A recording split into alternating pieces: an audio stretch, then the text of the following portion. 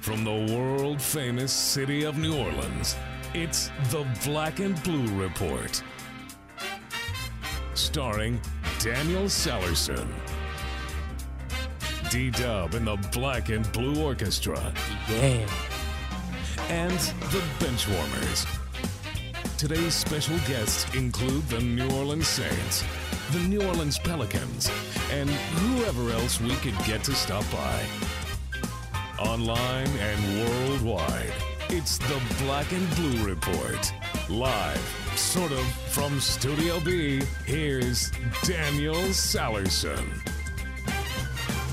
How goes it? Welcome to the Monday edition of the Black and Blue Report. I'm Daniel Sallerson. Sean Kelly is with the Pelicans. He's in transit trying to get out of Indiana and off to Miami as the Pelicans take on the Miami Heat tomorrow night at 6:30. The Pelicans this weekend, not bad. 1-1, a win in Boston on Friday, 95-92.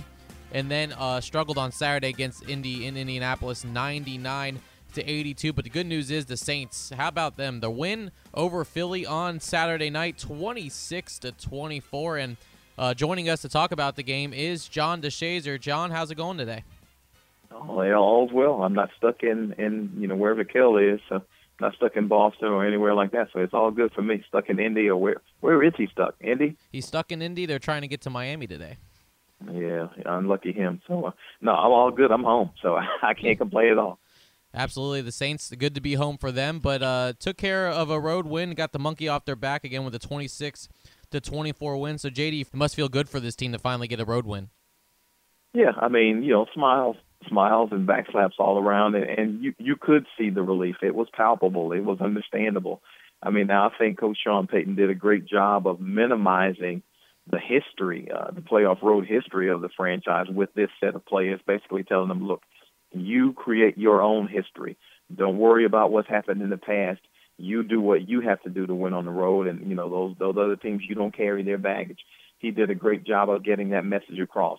That said, it still was a fact that the franchise had not won a road playoff game. They were 0-5 heading into Philadelphia, and so that was standing out there. And if they don't win, it's 0-6, and certainly the questions that go along with that the entire week are questions that begin to pile up. And I don't care who you are, as a player, as a coach, whoever you are, a team official, you don't want to hear about that. After a while, it's you do want to separate from the past, but unfortunately, history is what it is, and people are going to bring up what's happened in the past, whether you're related to those teams or not. So to be able to go to Philadelphia and to be able to basically out-tough the Eagles on their home field and to beat them, beat the elements. It wasn't windy, but it was around 25 degrees at kickoff, 19 degrees wind chill. So, it probably ends up at about 20 degrees. So to win a sub-zero, a sub-freezing game and to do it on the road and to do it against a formidable team. Philly had won 7 of 8 games and had won 4 straight at home.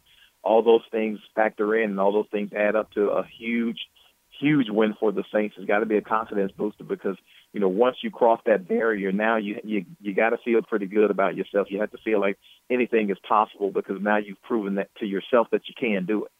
Here's Drew Brees on talking about finally getting that road monkey off their backs. Well, as much as we hate hearing that talk, we kind of brought it upon ourselves. We'd lost the last 3 games on the road, really hadn't played all that well.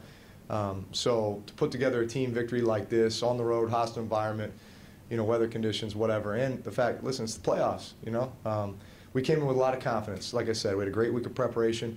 We knew what we had to do to come in here and get a victory. It was not free of errors or mistakes. We made our fair share. But at the end of the day, we just want to put ourselves in a position to win, which we did, and we did that. Brees also comments on just a win in general against Philly. Honestly, it was a great team win. We came in with a lot of confidence, feeling like we matched up well with these guys, felt like we just executed the plan that we would be successful. Defense played fantastic all game long. Had some injuries there towards the end of the game, but still, hung on strong.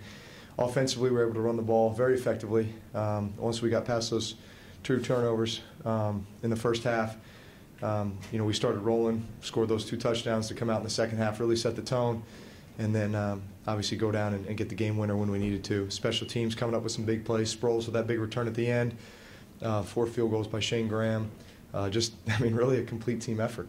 So, JD, going into halftime, it was 7-6 Philly and 2 big turnovers for the Saints in that first half. Did you get the feeling at halftime that maybe it could have been a little worse for the Saints than it was actually only being down 7-6?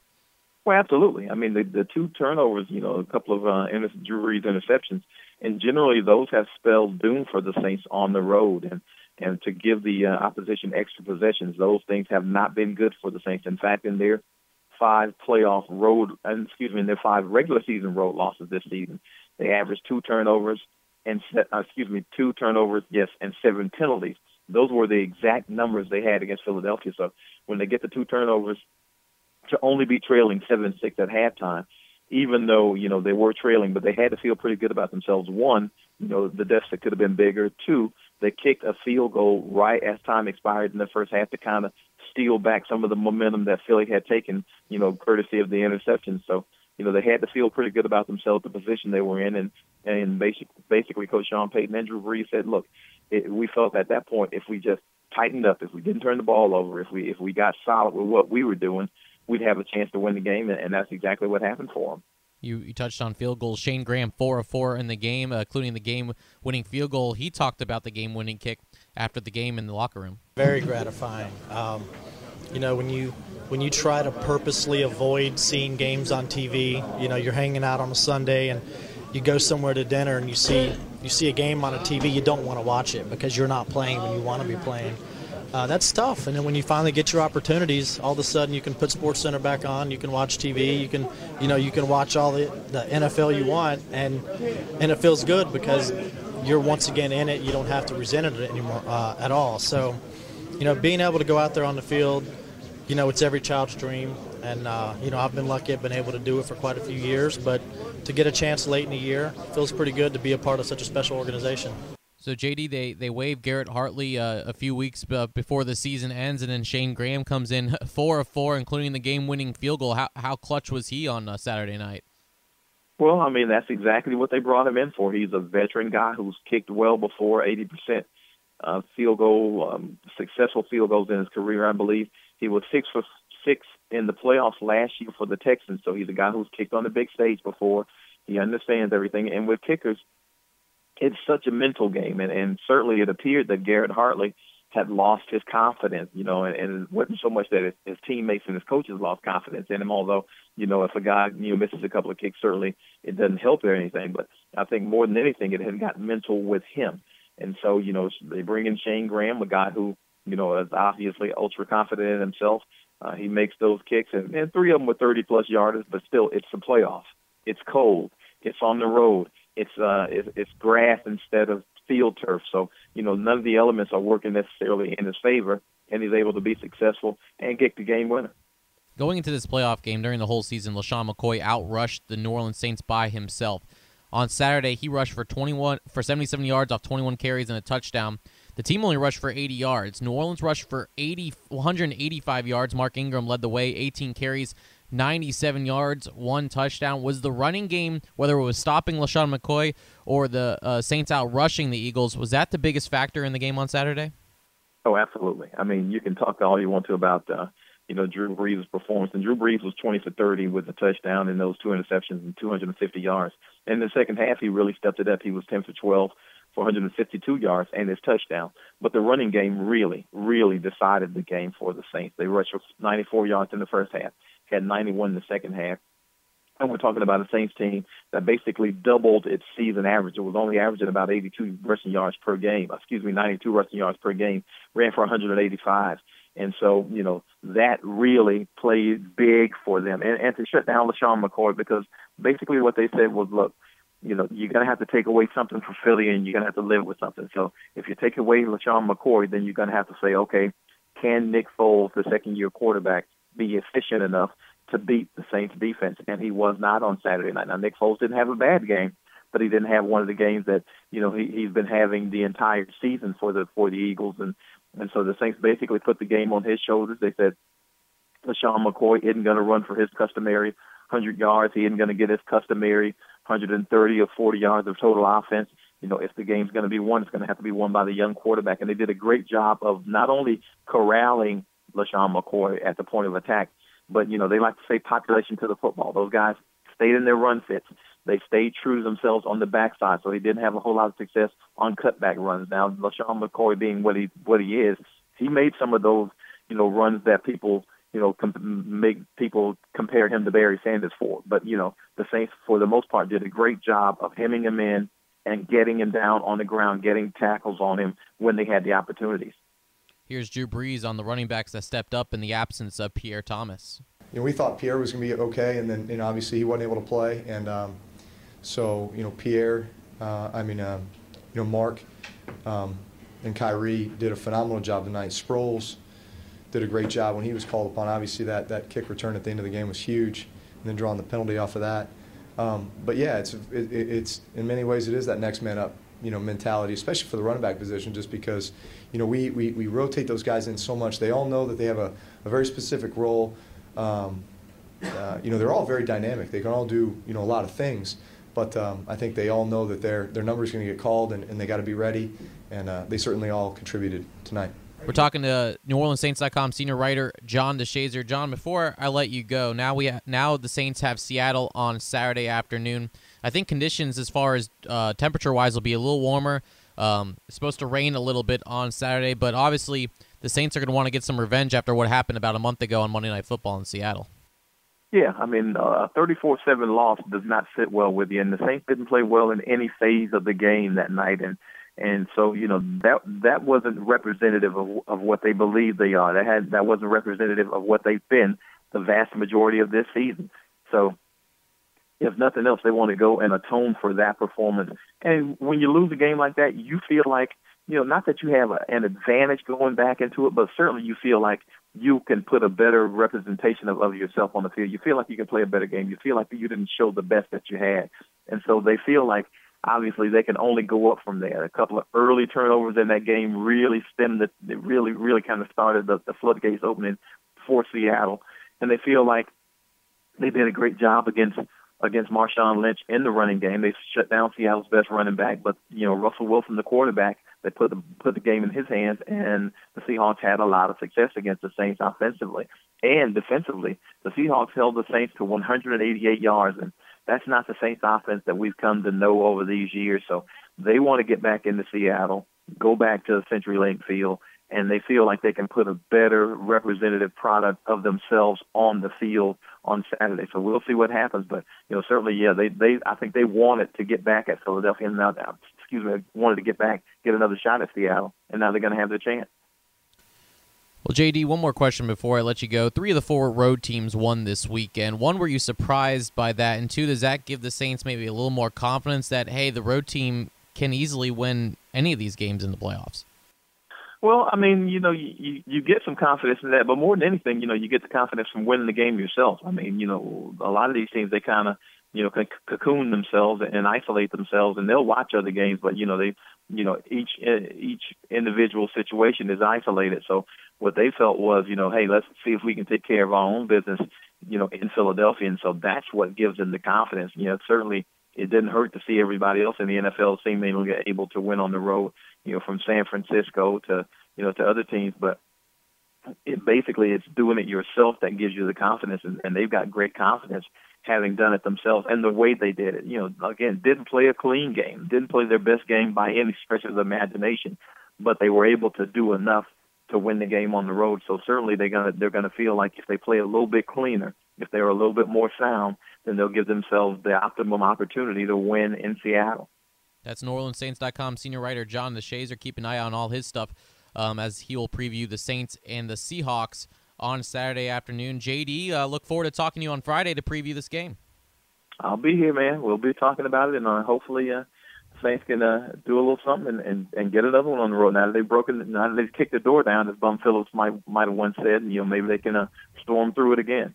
Absolutely. Coming up on this edition of the Black and Blue Report, we'll hear from head coach Sean Payton. He was available yesterday over the phone, so we'll go over some of that sound. We'll also talk to Sean, caught up with head athletic trainer for the Pelicans, John Ishop. We'll have a Ryan Anderson update, and he'll talk about kind of the Polar Express tour that Sean's been talking about, dealing with the cold and all the different travel conditions. And then later on, we'll talk with Sam Farmer from the LA Times. He covers the NFL for them, so we'll hear his take on this weekend's games and preview the upcoming games on Saturday and Sunday. More to come in 1 minute. Here's a valuable lesson I've learned as an Entergy customer.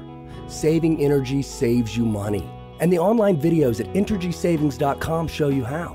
A few simple projects can make a big difference in your bill. In just a few hours, I knocked my monthly bill down by 20%. It was easy. From caulking windows to programming your thermostat, the Entergy videos walk you through it. Visit EnergySavings.com and start saving today. That's the power of people. Entergy. Are you ready for healthcare reform? At Blue Cross, we're ready to help. Learn all you can about healthcare reform at bcbsla.com/reform. Here you'll find information on tax credits, health insurance options, answers to frequently asked questions, and a handy checklist to help you prepare. Visit us today at bcbsla.com/reform and get ready. Blue Cross and Blue Shield of Louisiana is an independent licensee of the Blue Cross and Blue Shield Association and is incorporated as Louisiana Health Service and Indemnity Company. Welcome back to the Black and Blue Report. I'm Daniel Salerson, sitting in for Sean Kelly, who's with the Pelicans, and they're en route to Miami as we speak, as the Pelicans take on the Miami Heat tomorrow at 6:30. We'll hear from head athletic trainer John Ishop in the next segment. But first, we'll still talk about the Saints' big 26-24 win over the Philadelphia Eagles on Saturday. Now have the chance to get some revenge on the Seattle Seahawks. They face them on Saturday afternoon. Head coach Sean Payton talked to the media yesterday. You know, they're kind of flipping everything a day. They're going backwards a little bit. Monday is usually the time where Sean Payton talks. This week it's actually Sunday because they're since they play on Saturday, kind of bumping everything up one more. So the players and coaches not available today to talk. So Sean Payton talked yesterday. And first off, he talked about really not worrying about all the talk about getting their first road win. You know, the team franchise history 0-5. Coming into Saturday's game on the road in the playoffs, and they finally got that monkey off their back, but Payton wasn't really worried about that in the first place. Yeah, I mean, I mentioned this yesterday. I'm not interested in the franchise's history. I said this to our players. If that were the case, then we'd be carrying a lot of baggage with us. Our job is to win. Our job is to be consistent and be successful, whether we play at home or on the road.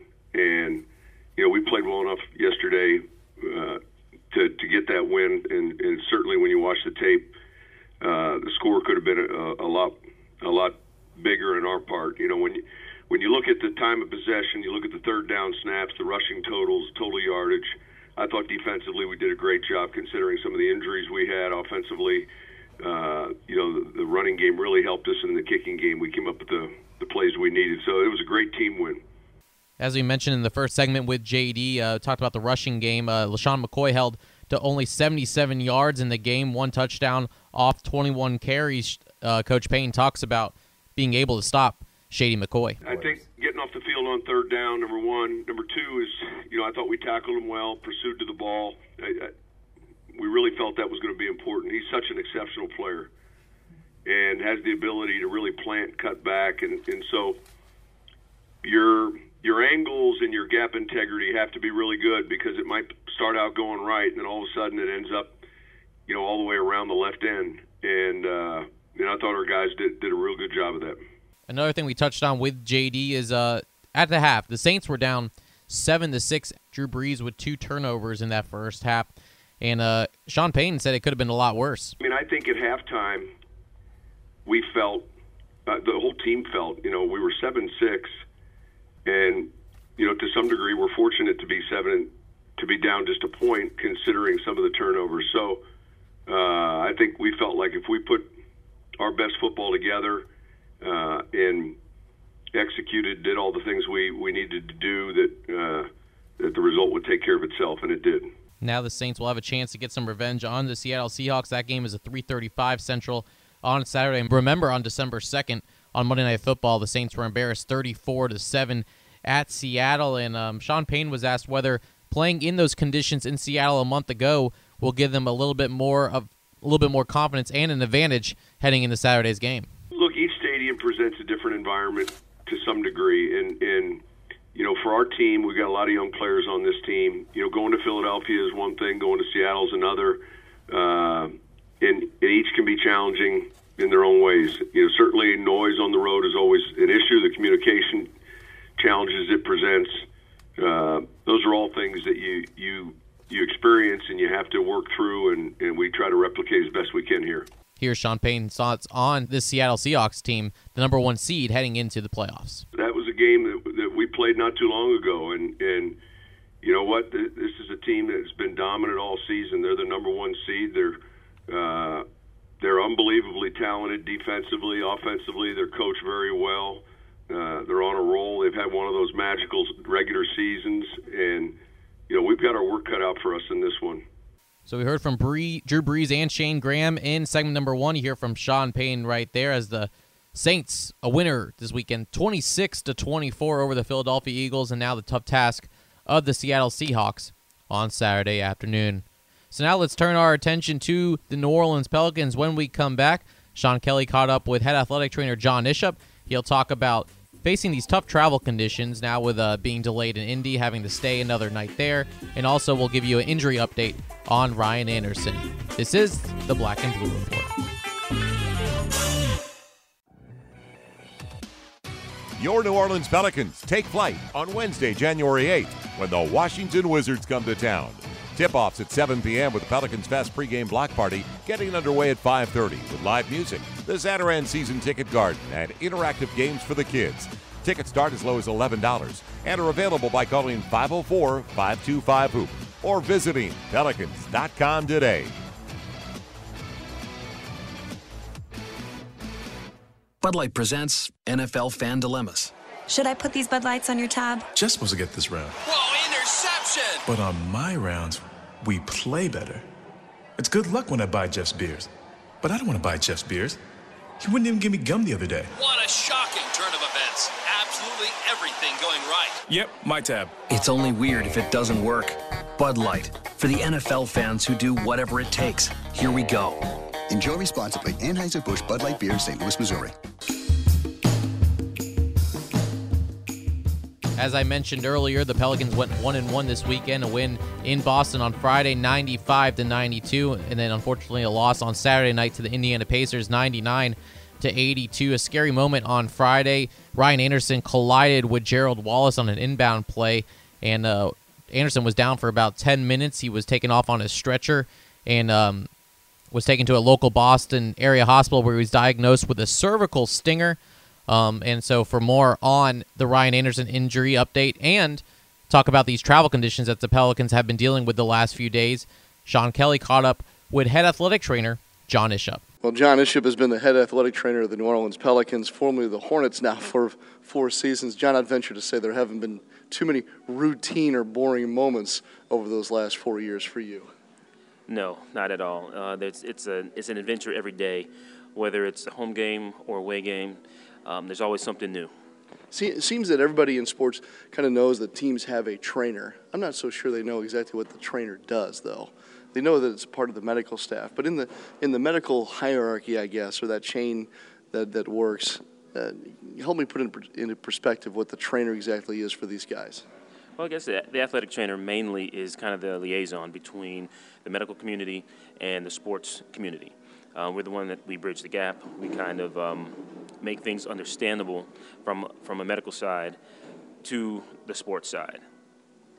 But in a sense, you're kind of almost a combination of first responder, therapist, first aid provider. There's too much to it. It's almost everything short of being a doctor in a lot of ways. A little bit. If you're talking about day-to-day activities, then yes, you're exactly right. First responders, first aid, treatments, you name it, we're there to make sure that the guys are ready to play, make sure the guys stay healthy, and we work in conjunction with our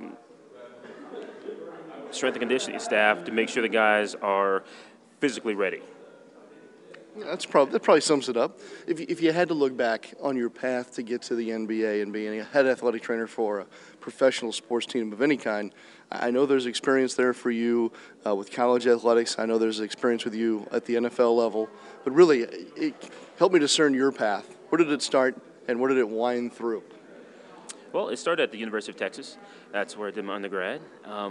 As I was completing my degree, I got an opportunity to work for the Washington Redskins as a summer intern. That's where you send out letters of intent to all the clubs. I sent out, I think it was 29 at the time. Excuse me, no, I sent out 30 letters of intent. I got 29 no's and 1 yes, and that was with the Redskins. And I worked that summer, worked 2 summers with the Redskins, then graduated, went to University of Houston, got my master's, and at that point in time, they were talking about expanding the league. And one of the assistants with the Redskins was getting a head job in Houston. Since I was in Houston, he asked me to apply, and that's how I got the job in Houston. And then fast forward 8 seasons with the Houston Texans. I walked away from football and kind of fell into basketball unexpectedly, actually. I got a call on a random Tuesday from Dell Demps saying, hey, I'm looking for an athletic trainer. And I got your name from a group of guys that you used to work with, guys, former NFL guys that I used to work with, kind of grew up with Dell. And that's how he knew them, and that's how that relationship started. We see athletic trainers at every level of sports, right down to Little League. You know, there's guys and ladies that are in your business that have almost gone the private practice route. Others like yourself work for actual teams. Has it hit you? Does it stop you in your tracks sometimes to think that you're one of 30 in the world, that being a head trainer for an NBA team? Every now and then, but only when somebody brings it up. I'm a little bit more modest in that, but you are right. There's athletic trainers in all aspects of this job market, if you will, from private clinics to even working with the military. So it's a very vast open field. There's even industrial athletic training where you have athletic trainers that work on oil rigs with these guys that are out there. You know, something happens on the work site, like you said, first responders, they're the ones there taking care of everybody. You've had an interesting road trip, to say the least. It seems like we've been on the road since the middle of December, but in some respects we have. This one in particular has been interesting for you. I'll get to the travel part of it in a second, but we had the injury the other night in Boston with Ryan Anderson, and you quickly were able to tell those of us relaying the game back to home about Ryan's initial diagnosis being what they called a cervical stinger. And I think that in some ways we probably did it justice, and in some ways we probably really mucked it up pretty good. So let me just ask you this. When you were able to let us know that the initial diagnosis, or at least the initial thought, was that it was a cervical stinger, what exactly did that mean? I know that people hear stinger with regard to football sometimes, but it's rare in basketball that we hear it. Yeah, it's very rare. But at the same time, just to go on record, athletic trainers don't diagnose, we evaluate. So upon evaluation and the signs and symptoms that Ryan was presenting at the time, that's what it seemed like. Basically, stinger, burner, you and I probably know it as a burner more so than the stinger, or nerve pinch. That's basically what we're dealing with. And the symptoms include pain, radiating pain from the neck down to the extremities through the hands and fingers, tingling sensation, and that's basically what was going on. And when we say, you know, cervical stinger, basically that's dealing with the neck, the C-spine. And when the head goes too far one way or the other, right, left, forward, or back, you can pinch either the nerve root or you can pinch the spinal cord. And that's where you get the shooting pains from. And that, like I said, at the point in time, the team physician, Dr. Curtis, from the other team from Boston, he was there. And obviously we didn't diagnose at that point, just from the signs and symptoms we evaluated, and that's what it was. Now you've made it much more clear. I think that's fantastic. Are you able to let us know whether Ryan's doing well or not? Yes, Ryan is doing well. He's still in Boston. He's under observation, but he's doing well. He's talking to friends and family. Last time I spoke with him, he was having pizza and kind of back to his old self. Good news there. Let me ask you about the other part of your job here, which is interesting in itself, because while you're taking care of this massive piece of the organization with regard to the medical side of things, you're also the de facto travel secretary of this team. And I know there's a lot of people involved in these decisions and the process of moving this team here, there, and otherwise. You've got the equipment guys and David Jovanovich and Corey Johnson and that whole crew. But in your sense, you're the guy that helps us coordinate, I guess, the point of attack. Is that the safe way to describe what your role is in this sense? I think that's very accurate. I'm the point person, if you will. Corey Johnson, he does a lot of the legwork as far as setting everything up, buses, hotels, all that. But I'm the contact when we actually get on the ground. And with this road trip, with the weather, and it's not just us. Obviously, a third of the country is under this freeze warning, so we are one little small faction caught up in it. But it's, and I guess the whole travel part, that's unique to the NBA. And in the NFL, they have whole departments of people that deal with travel. And and here, it's, okay, you got this hat, and now put on your travel hat. And there's always, like I said, since it's always an adventure, there's never a dull moment. It never really stops, because once we're on the bus, then you get ready for the hotel. Once you're in the hotel, you're getting ready for that practice. Once you get ready for the practice, now we're getting ready for the game. So it's something always going, and we're always preparing for that next step. And here, like I said, this is is it day 17 here in Indy? Sure feels like it. We're sitting here and visiting in the hotel lobby in Indianapolis this morning. We were supposed to be at the hour that we're recording this on our way virtually to the airport to kind of do a redo of what yesterday was, when the Pelicans spent a couple hours on the plane only to find out they couldn't get out of Indianapolis. The scramble to get back here, take me through that, because for one moment we were leaving, and the next moment you're having to try to figure out how we not leave, I guess is probably the funny way of saying it. Yeah, as we I guess we had to fight our way back to the gate because the snow was falling so fast and so heavy. They had basically dig us out to take us back to the gate.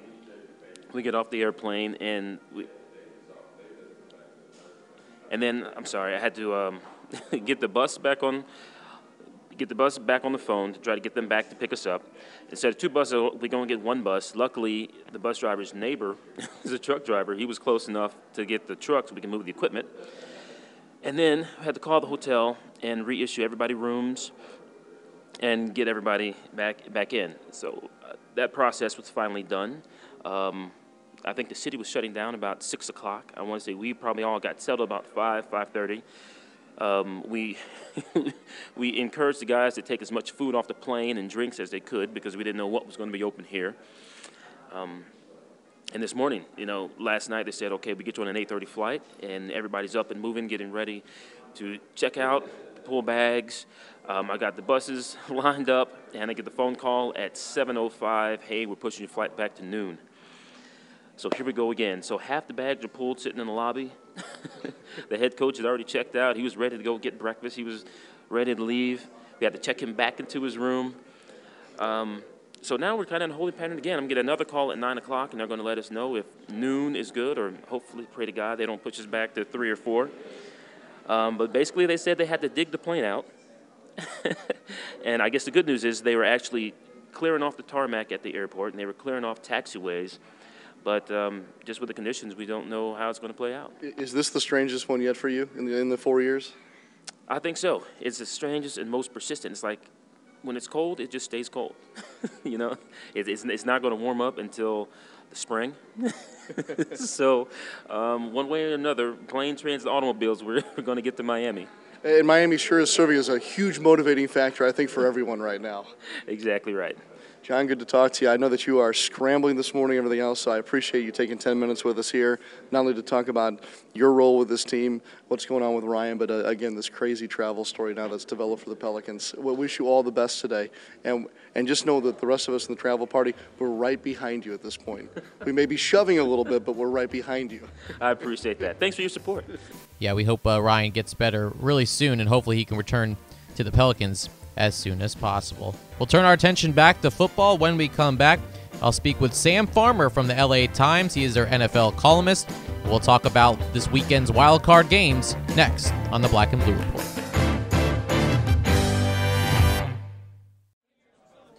Hey there, what you having?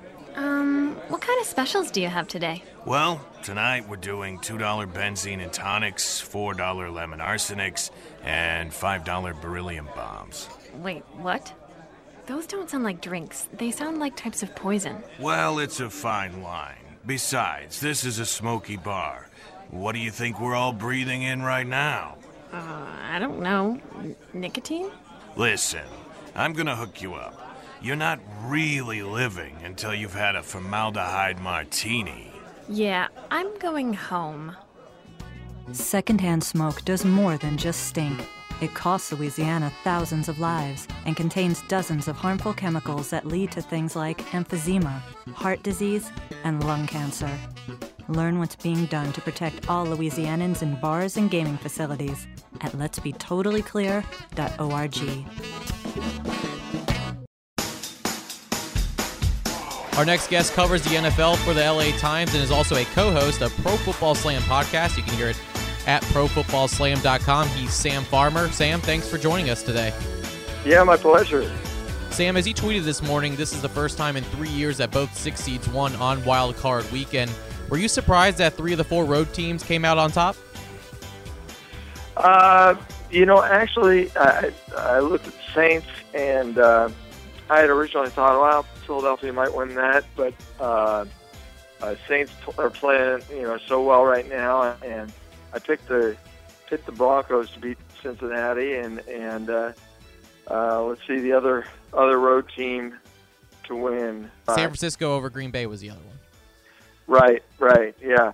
They really do have to examine the seeding and reseeding after the division champions get into the playoffs, but then I think the league has to look at reseeding because you have a situation like in 2010 when the Saints went up and played at Seattle when Seattle was 7-9. I mean, that's sort of patently unfair, I think. They've got to look at a reseeding process that's a little bit more fair. Absolutely. Sam, your article today in the LA Times covers the Paganos. Colts head coach Chuck Pagano and his team overcame a 28-point deficit to beat the Chiefs 45-44, and his brother John, who is the defensive coordinator for the Chargers, upset the Bengals 27-10. In your opinion, which was the more impressive win?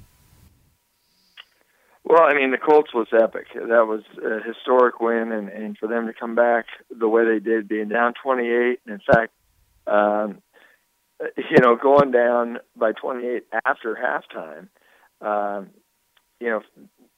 was just phenomenal. The Chargers, that's a team that historically, when they've been sort of the bully on the block, whether they've been 14-2 or 13-3 in years past, they tend to get knocked out in the first round. And the times that they've done anything in the playoffs is when they've had to scramble at the end of the season. So I looked at the Chargers, and they're essentially in the 5th round of the playoffs, if you think about it, because they had to win 4 in a row just to have a prayer of getting in. And then obviously everything had to fall their way to get in. So they didn't really have to shift their mindset at all from that playoff mode, or be like the Ravens last year where they had to, where they lost, 3 out of 4 to end the season, and they had to sort of regroup in the postseason and get rolling. So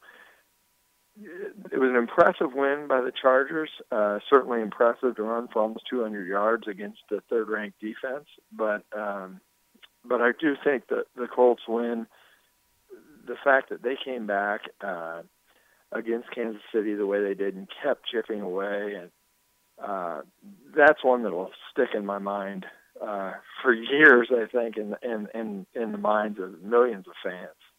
We're talking with Sam Farmer, who covers the NFL for the LA Times. And Sam, you mentioned earlier about the reseeding maybe once the playoffs start, and the NFC playoff picture includes 2 teams from the NFC West and 2 teams from the NFC South. In your eyes, were these the 4 best teams in the NFC heading into the playoffs?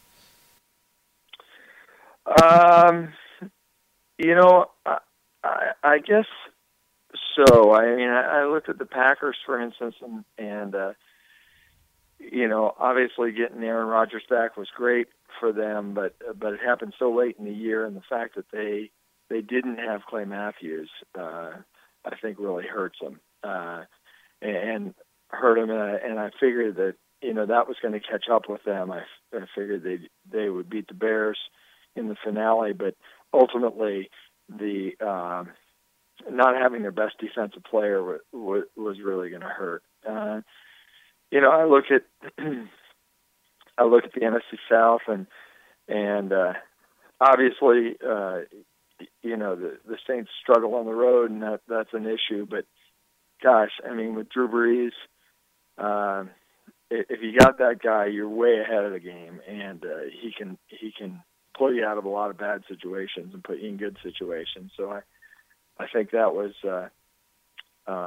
and to me, the Eagles, their defense just caught up with them. They started the season, they very productive on offense, and their defense was horrible. They worked their way up to a mediocre defense and won some games there. But ultimately, again, a mediocre defense generally doesn't get you very far in the postseason. So I think the NFC is about where it should be right now in terms of teams that are all going to be competitive and will have a great divisional round. Let's zone in on the Seahawks-Saints game coming up on Saturday. The Saints were embarrassed in Seattle 34-7 on December 2nd on Monday Night Football. Since this is a playoff game and the Saints finally have some confidence playing on the road, do you see this game being a lot different than the one on December 2nd? Oh, I definitely do. I mean, you think about that game, and the tone was set so early, and there was a fumble, I believe, returned for a touchdown early in that game, and I kind of look at say, well, the Colts just 2 weeks ago stomped the Chiefs, and the Chiefs come back and they build a 28-point lead. I mean, these games, there's just not. It's so wide open right now. That there's not one team that can run the table assuredly. I mean, that we know this is the team to beat. I think this game will be much closer. Saints will handle the noise better. It's certainly going to be loud, but of course the Saints are. They also play in one of the loudest stadiums in the league, so they know all that noise. And I just think that, Seattle is nowhere near as offensively productive as they were at the end of last season. They really dropped off sharply. And maybe Percy Harvin makes a difference there for them, but he's certainly an unknown there. And so Seattle will definitely have its hands full. I mean, this is a team that lost at home to Arizona, a very good Arizona team. Right. But they're certainly vulnerable, and anybody who, and it almost plays into the Saints' hands that they lost so handily in Seattle because if you've got a young team, they can get overconfident, and that could certainly happen. So the pressure is going to be on Pete Carroll to keep his team focused on the now.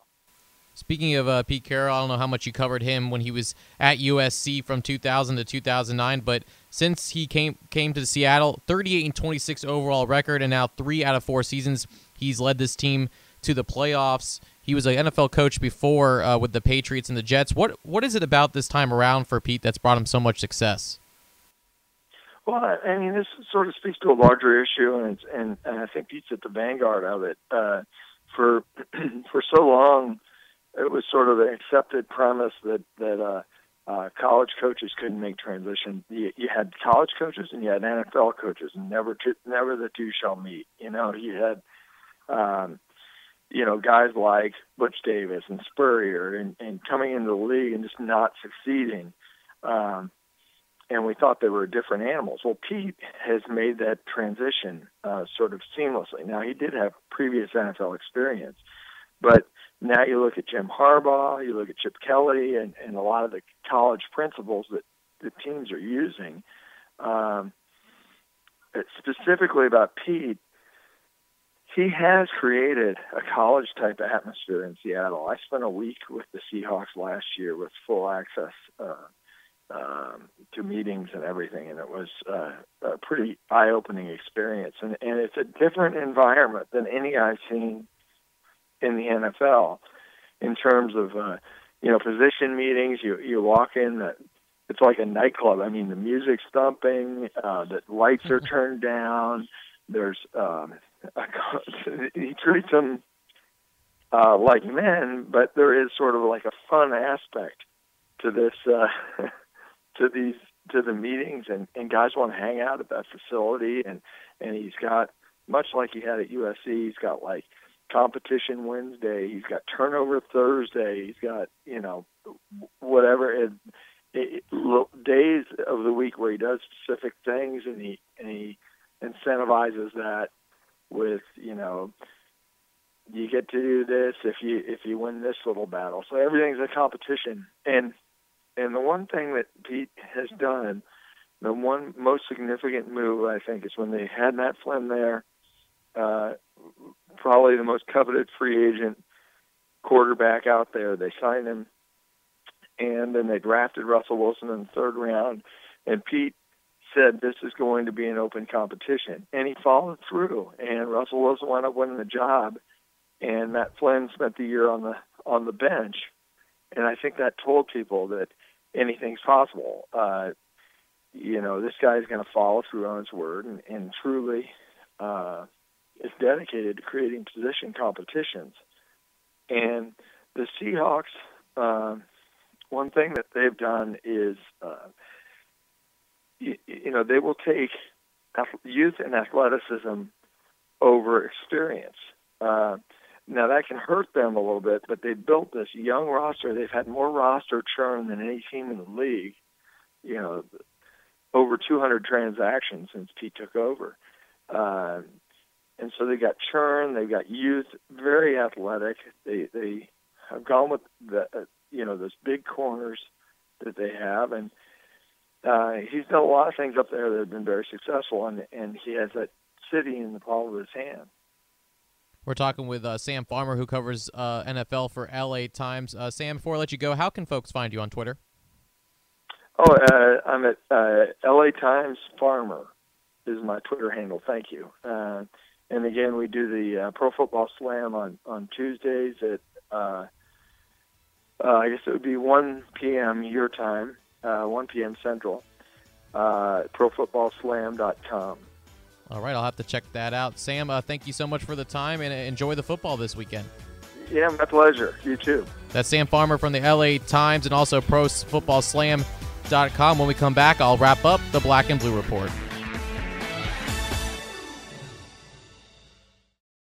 Your mission, win your share of up to $3 million in free play and prizes. M Life presents License to Thrill, only at Beau Rivage. You could win a trip to London, even a new Mercedes E350. Drawings every Thursday and Saturday. Up to 800 winners. So play for the thrill.